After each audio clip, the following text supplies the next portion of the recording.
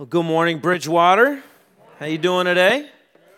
Good. I'm Luke. I'm normally your worship leader, but Matt has given me the opportunity to lead you in some study of God's Word. So just want to say thank you for that. Thank you for your attention. And we're going to continue in week 4 of our series called Rules of Engagement. And we've been talking about the happiest and the greatest moments of our lives, and then also the worst and the hardest moments of our lives. And they happen through relationships and conflict that sometimes might exist through relationship. And the first week, Matt talked about rule number 1, which is not about winning. Okay, when our goal in conflict, it can't be about winning the conflict or avoiding the conflict. It has to be about pleasing God. In the second week, Pastor Jim talked about owning our part of the conflict. Okay, so we must focus on our part of the conflict, no matter how small we think it is. And we studied James chapter 4. James chapter 4 told us that when we desire to glorify God, that's what's going to lead us. Last week we talked about confession, and not just confession to God, but actually seeking to apologize and seeking forgiveness from the people or the person that we have hurt. You know, there's a huge difference between an apology and asking for forgiveness. Does anybody remember, I'm sorry? Yeah. Well, if you missed any of those, make sure that you go back and you listen to our podcast. You know, we have a great resource that's available. Does anybody carry one of these around with you? Or am I just a weirdo that has a notebook? That I love to write stuff down. So I take notes on Sunday, but then I like to go back and I listen to that podcast again, because sometimes there's things that we miss. So with the hundreds of thousands of resources available for us to listen to, this is one that we can hone in on that we know that's going to be profitable to our relationship with Jesus, okay? So if you need me to take your smartphone and point you out where it is, I'd be happy to do that. But today we're going to go into rule number 4, which is gently confronting, okay? Because we're going to find out what God says about confrontation, and which is our next step in resolving conflict. And I don't know about you guys, but I remember my very first interaction with confrontation. Do you guys remember? You don't remember mine, obviously, but, you know, let me set the scene for you, okay? I'm 5 years old. It's in Northeast PA. It's snowing, okay? It's snowing a lot. So we have a snow day, okay? I'm the youngest of 5, so I grew up in the 80s, all right? So my mom gets us all ready. We start at like 5 a.m. so we can get out the door by 7. All right, we all get bundled up and we go outside. All right, so one of the parts that she bundles us up with is a homemade ski mask. Okay, it wasn't made to rob banks or anything. It was because when we went out at 7, Mom locked the door and we were out there till 5. Okay, you guys know that parenting in the 80s is a little bit different than it is now. Okay, so my brother Sam, he's a lefty. Man, he can make the best snowball ever. Okay. So we're out there, and we're playing, and all of a sudden, I turn around, and wham! There he is. Man, I was cute. So, you know what?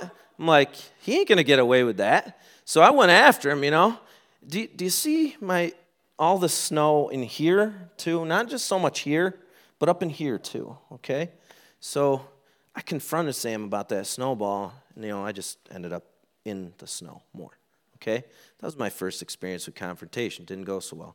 So after that, you know, of course, I went to my dad, who was standing there with a camera. What happens here, you know? So instead of, you know, comforting me, you know, no, hey, let me get a picture of that. But that's probably why I remember that confrontation. Let me tell you about another one that happened soon after. Fast forward to the summertime, and it was a beautiful sunny day. My older brother, Joel, and I were sitting out enjoying the sunshine on our front porch. It was a Sunday. Mom had made us some pudding for dessert, chocolate pudding, yum. We were sitting there, and we were facing each other, and my brother Joel dipped his pudding into his bowl, and he brought the spoon up to his mouth, and then put his finger on the end of the spoon, okay, and then turned his hand around, started pulling it back, and wham! Right in my eye again. But this time, I didn't look so upset, but I was laughing. We were laughing. We thought it was hilarious. That's what you do with pudding. Then the door, kicked open. My mom comes out. She's like, "What are you boys doing?" That was a point of confrontation. That's what I remember. That one wasn't so great. But, I want you to remember about something about confrontation that involves those two stories. It wasn't just me, okay? It always involves at least two people. So we know that conflict isn't just about us, okay? So we need to remember that we need to be ready to deal with others and in our conflict. But the one main thing that we have to remember is our portion of the conflict, we have to remember to deal with that first. Okay, so we're going to read some scripture here. We're going to start in Galatians chapter 6, verses 1 and 2. I'm going to be reading a lot of scripture today because God has a lot to say about confrontation and exactly how we should do it. So we're going to start in Galatians chapter 6, verses 1 and 2. It says this, "Brothers, if someone is caught in a sin, you who are spiritual should restore him gently. But watch yourself, or you may also be tempted. Carry each other's burdens, and in this way you will fulfill the law of Christ." So this portion of Scripture is not just talking about a personality issue. It's not just talking about our preferences. It's not talking about difference of opinion in politics or what we like to eat, what we don't like, or what kind of music we like or not. No, it's talking about spiritual issues. Okay, it's speaking of someone who is deliberately and unapologetically caught up in sin. Leviticus chapter 19, verses 17 and 18 says it like this. "Do not hate a fellow Israelite in your heart. Rebuke your neighbor frankly, so you will not share in their guilt. Do not seek revenge or bear a grudge against anyone among your people, but love your neighbor as yourself. I am the Lord." So that's the general principle here that we're working on. The general principle is don't hate, love. This is everything when we're talking about confrontation. We need to understand this. When we choose to step into a lovingly God-led confrontation, we're setting a higher standard for ourselves. We're creating accountability between us and that person in that relationship. So we need to make sure that we are relying on the Holy Spirit to lead us. If we continue on in Leviticus, or we go back to verse 16, it says, "Do not go about spreading slander among people. Do not do anything that endangers your neighbor's life. I am the Lord." So that's telling us when we enter into confrontation, we need to protect the reputation of that person, of our friend, of our family, the person that we're in relationship with. So we need to ask ourselves, is this confrontation an effort to better their relationship with Jesus? Or is this confrontation just self-led? Is it spirit-led or is it self-led? In Proverbs in chapter 27, verses 5 and 6, it puts it this way. "Better is open rebuke than hidden love. Wounds from a friend can be trusted, but an enemy multiplies kisses." So it means if you have a friend, if you have a relationship, and you're never challenged, and you're never confronted with anything sinful, then that friend's acting more like the enemy. So let's not mistake open criticism for confrontation. Because if you're criticizing people that you love, you're actually hating them. Proverbs 28, verse 23, it says, "Whoever rebukes a person will in the end gain more favor than the one who has a flattering tongue." Proverbs 9:8 says, "Do not rebuke mockers, or they will hate you. Rebuke the wise, and they will love you."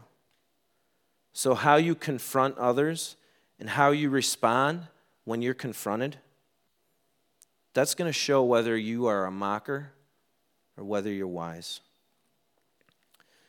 So how do we do this? What does the Bible say about how we can confront in a way that doesn't cause a fight? So if you go back to those 3 weeks of us talking about the rules and of relationships, you go back to them and you've been thinking the whole time, you know what? I know somebody who needs this. I know who I need to confront. You're not going to do this part well. Matter of fact, if you enjoy confrontation, you just should not do it. Because we need moments of confrontation that are led by God. Okay, it has to come from our inner light, which is our heart. And our heart if we're seeking a relationship with God, it's going to be continually transformed. Okay?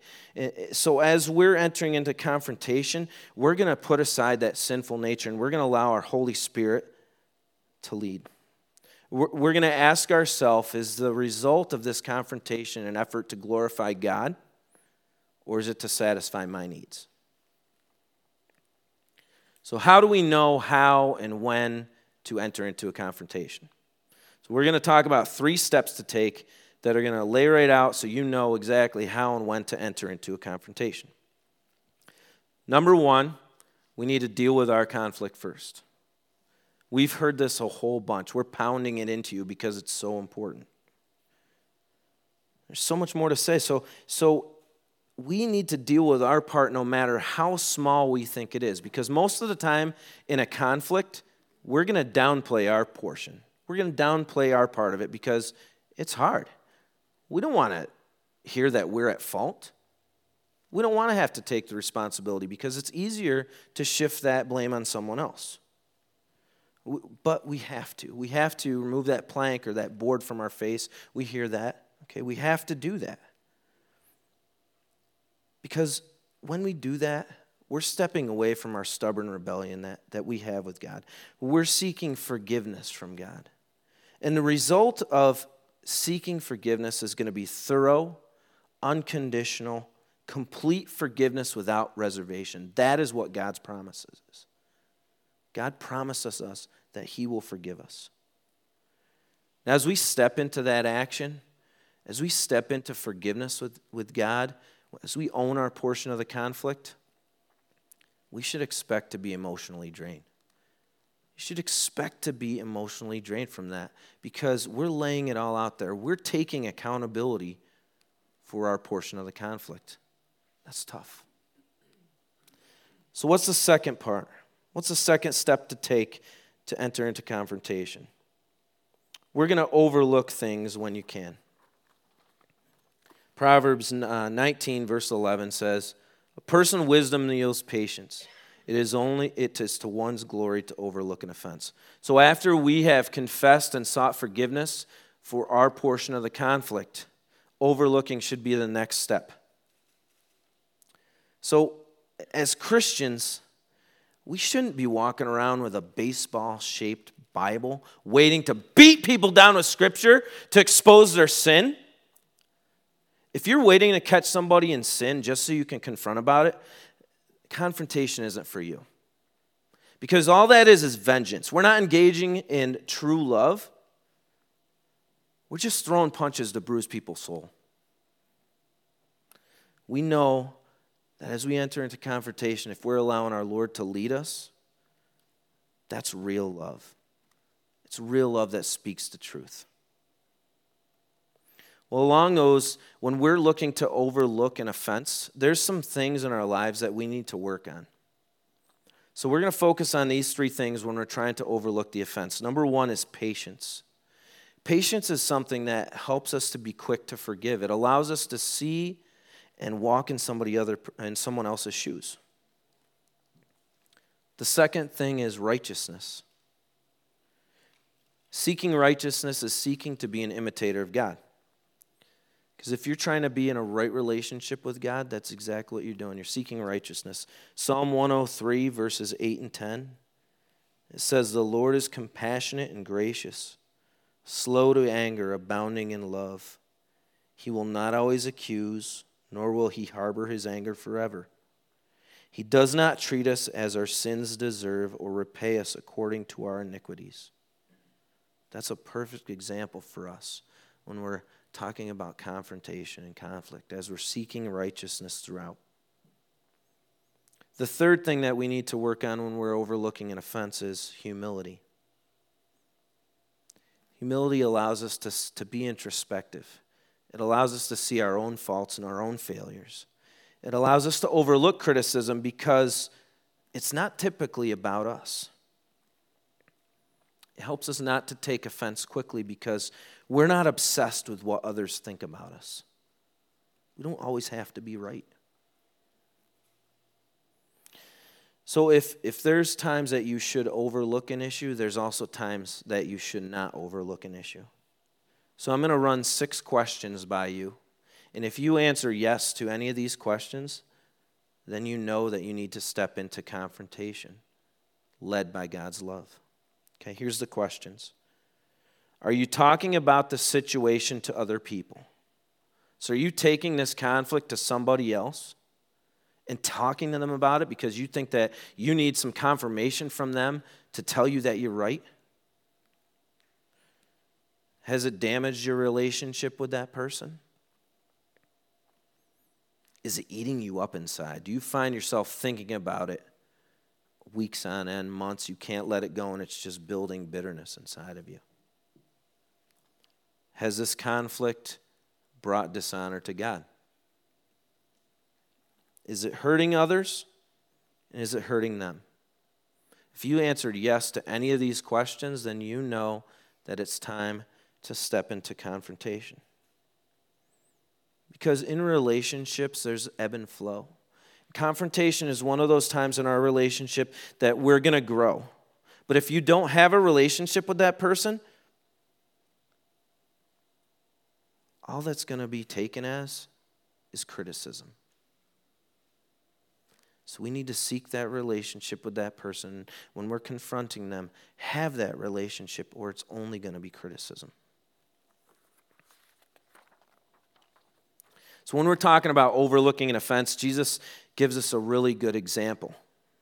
And it was his relationship or lack thereof with the Pharisees, because the Pharisees didn't seek out a relationship with Jesus, but they were very harshly critical of him. They didn't know him. They didn't have a relationship with him, but they were openly critical of him. But Jesus made a choice, and he was humble, and he overlooked their criticism instead of confronting their harsh judgment. So Matt Chandler, a preacher, he looks at it this way, and he said this: to overlook an offense is to absorb as much of the offense as grace allows you to absorb. Let's say that again. Absorbing as much of the offense as grace allows you to absorb. So when we're talking about overlooking an offense, here's a rule of thumb. No relationship, overlook it. So when we step into that confrontation, how do we do it? We need to do it gently. So let's take a look at Galatians 6:1 and 2 again. It says, "Brothers and sisters, if someone is caught up in sin, you who live by the Spirit should restore that person gently. But watch yourselves, or you may also be tempted. Carry each other's burdens, and in this way you will fulfill the law of Christ." Let's pull some things out of there. Number 1, watch yourself. Number 2, carry their burden. So how do you do that? Let's see what God says. Matthew 18, verse 15, it says, "If another believer sins against you, go privately and point out their offense. If the person listens and confesses it, you have won that person back." So if you allowed God to lead you into this confrontation, you face that person, and they agree, and you restore that relationship, you've got them back. And you've followed exactly what God tells you to do. So along those lines, some things that we need to consider are some confrontation cannots. Okay? So you can't enter into a confrontation unless you have a relationship. And when you do have a relationship, you should expect to be confronted. Because this is one way that God refines us. That's why you hear the term accountability partner. You've all heard that before. We use it a lot. That's important because that person is someone that you have put your trust in and that you love. And it goes both ways. They love you. They trust you. Okay? You've tasked them with helping you keep your eyes focused on Jesus. So that person loves you so much that when you fall into sin, they're going to make you aware of it and they're going to help you walk through it. Okay? Another confrontation is you cannot come into confrontation with anger because there's no gentleness in anger. And what we're trying to do is gently confront. So if you can't have a conversation, you can't enter into confrontation. So let's say that again. If you can't have a conversation, you can't enter into confrontation. Last confrontation is going to be, you cannot enter into confrontation impulsively. Boy, there's a lot of syllables in these words. You have to have a plan, okay? You have to have a plan. So what are the cans to confrontation? How do you confront gently? We've got a little method that we're going to give you, and it's acrostic, sort of. It's called OIC, or, oh, I see, this is how I do it, okay? Of course, I know C doesn't start with C, but we got it, okay? What's the O? Observation. So what are the facts in confrontation? What is it exactly that caused this conflict? You're going to lay that out before him. Now, you want to make sure that this is just the facts, because this is a relationship. We've been hurt. There's some emotions in there, but we need to make sure that we just lay out the facts. Don't put it out there like, this I think is what happened, or, it's kind of fuzzy. You don't really remember, but no, the facts. Observation are the facts. Interpretation. This is what happened. This is how it made you feel. This is what you think the person is doing, and this is how it made you feel, and this is how you feel it had an impact on others. This is the interpretation of the conflict. This is the assumptions that you're making. And then confirmation. Okay? You've laid out the facts. You've told them how you feel, how it made people feel. So you ask them, is this the truth? Am I looking at it the right way? So it'd be like this, okay? I'm coming home from work. Dinner's not ready, all right? Let it go first night. Second night I come home from work. Dinner's not ready. Third night I come home from work. Dinner's not ready, and I'm like, Wednesday, I'm a little aggravated, and I'm thinking, I'm observing that dinner's not ready. My interpretation is she hates me. She doesn't care that I've been at work all day and I'm hungry. And then I'm going to confirm the fact by entering into conflict or confrontation. Or maybe I shouldn't, because I need to develop a plan, because I went through OIC. I observed that dinner wasn't ready. I'm interpreting that she doesn't love me. And then am I going to confirm that by saying, yo, Bridget, why isn't dinner ready again for the third night? Do you hate me or what? It's not going to go so well, is it? No, because that's not Spirit-led. That's led by my sinful nature, my stubborn rebellion. Okay? So OIC, this method takes some skill, takes some humility, takes practice, but it always goes better this way. So let me tell you something about that happened this last week. As I was studying and preparing this message, I got to deal with confrontation with a one-on-one, and it was great because it wasn't me.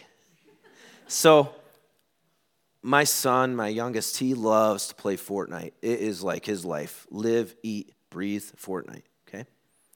He's passionate about it. So last Sunday, I could hear him. He has a headset with a mic, And I could hear him playing, and it's just the level of his voice is getting louder and louder and louder and louder and louder till he's screaming over it. And so I go downstairs, and I'm like, Maddox, what are you doing, and who are you playing with? And he turned at me in his face. He's got tears. I said, all right, you can turn this off right now. We need to find out what's going on. So we sat down, and he said to me, Eddie was being really mean to me. It's like he said some really mean things to me. And I said, I heard you saying some really mean things to him too. He said, I did, and I feel bad. So we sat down and we prayed, because he knows that's not what Jesus wants from him. And he came up with this plan. We got done praying, we said amen. He said, I'm going to talk to him tomorrow about it, because I want to know why he was talking mean to me. And I'm going to tell him I'm sorry first, and then I'm going to ask him why he was being mean to me. I didn't preach this sermon to Maddox. He knew what he needed to do. Then he came up with a plan. He said, I'm going to go talk to him, and then if we can't get through this, I'm going to go to Mr. Carpenter. That's his teacher. we got some loving teachers in this area. And he knew that he could go to him and that they could go and talk to Eddie about this. And they could try and come to a resolution with this. That's completely humbling to me, knowing that a 9-year-old who believes in Jesus can do this, and he's bold enough to do it. What an example. And I got thinking more about where are the majority of my conflicts in my life? Where are things that I can't overlook, that I go right into confrontation about? Well, it's kind of like Lucy up there, they're always in my marriage and my family. So if I come home, and I've had a terrible day and I step in and there's tons of conflict going on in the house, if I sit down and I start attacking Bridget, and I start attacking my kids, if I take them into that confrontation and Bridget responds like, "What are you doing, you jerk? You just leave us alone?" Do you think that that's what God says about how we're supposed to enter into confrontation? Absolutely not. 9 times out of 10, what's going to happen is there's going to be silence, and I'm going to realize that this is me. It's my sinful nature that is pushing into that confrontation. And then she's going to come beside me later on, and she's going to say, "What's wrong? Is there something going on? Do we need to talk about it?" Because she's going to allow the Holy Spirit to lead her in that way. That's what we need to do. So what happens when this one-on-one approach doesn't work? So when we approach this person that we're having a conflict with, when we get into that confrontation with them, what if the one-on-one doesn't work? Well, let's read about it. Matthew 18:16 says, "If you're unsuccessful, take 1 or 2 others with you and go back again, so that everything you say may be confirmed by 2 or 3 witnesses." Now, this isn't a gang attack, okay? This isn't me grabbing Ryan and saying, "Yo, I know you hate this person too. We're going to go beat them down with Scripture until they feel the same way that we do." It's not it, okay? That's not it. It's gathering people that care about the person like you do. You guys have heard the value that we have that says life is better connected, right? We put value in small groups because it's so important.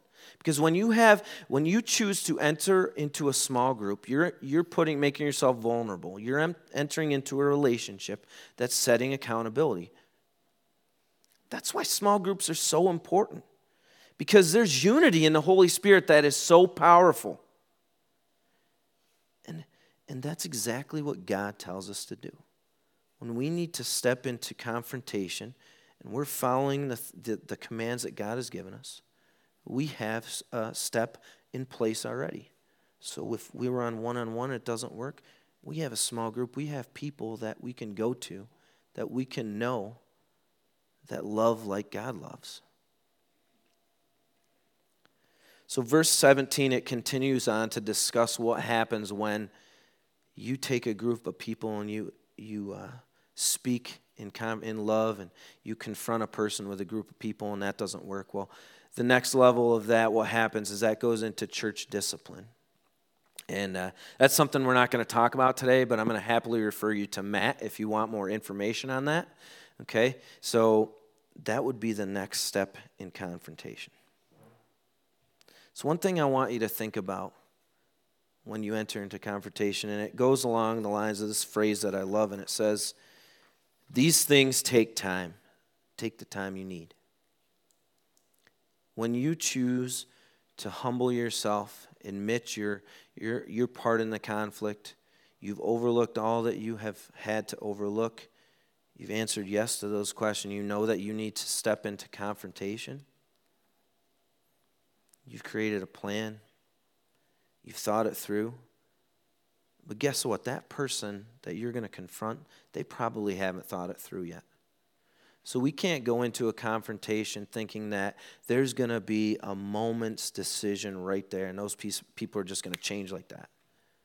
We have to be ready and know that when you enter into confrontation, even when you're doing it with love, that they're probably going to get defensive. So no matter how gentle you are, it's going to hurt. It's going to hurt both ways. It's not easy. So when you enter into confrontation, don't force things and don't expect something to happen right now. Let God play his role in that relationship. Because quite often God works slowly and gently and relentlessly when someone's working through change. So remember, these things take time, so take the time you need. So as we consider what we've talked about today, and we talk about gentle confrontation, we need to understand that every single conflict provides you with an opportunity to please God. Every single conflict provides you with an opportunity to love others.